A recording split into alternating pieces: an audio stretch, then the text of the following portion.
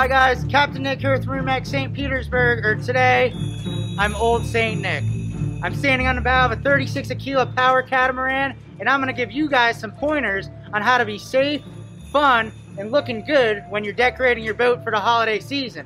Whether that's a boat parade or just showing off to your neighbors at the dock, follow me and I'll give you some tips. Tip number one, when you're walking around up here, putting on the finishing touches, you might wanna show off your cool Santa Jaws socks, but in reality, this stuff gets a little slippery on gel coat on boats.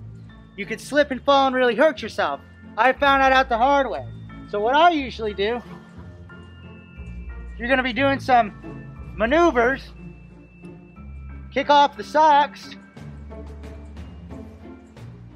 get your bare feet, get a lot better grip on a shiny boat. Tip number two, if you are hanging lights on your boat, make sure that your generator or your shore power or whatever it is can handle the amount of electricity that you're putting out.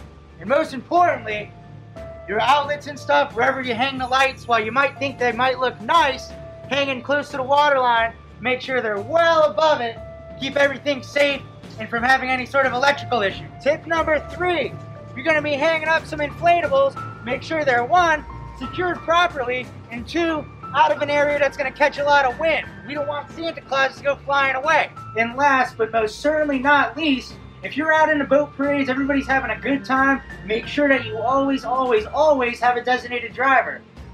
It's all about having fun, being safe, and getting everybody, including Santa's sleigh, back home. Once again, I'm Old St. Nick here at MarineMax St. Petersburg. Thanks for watching, and if you have any other safe boating tips around the holidays, drop them in the comments below.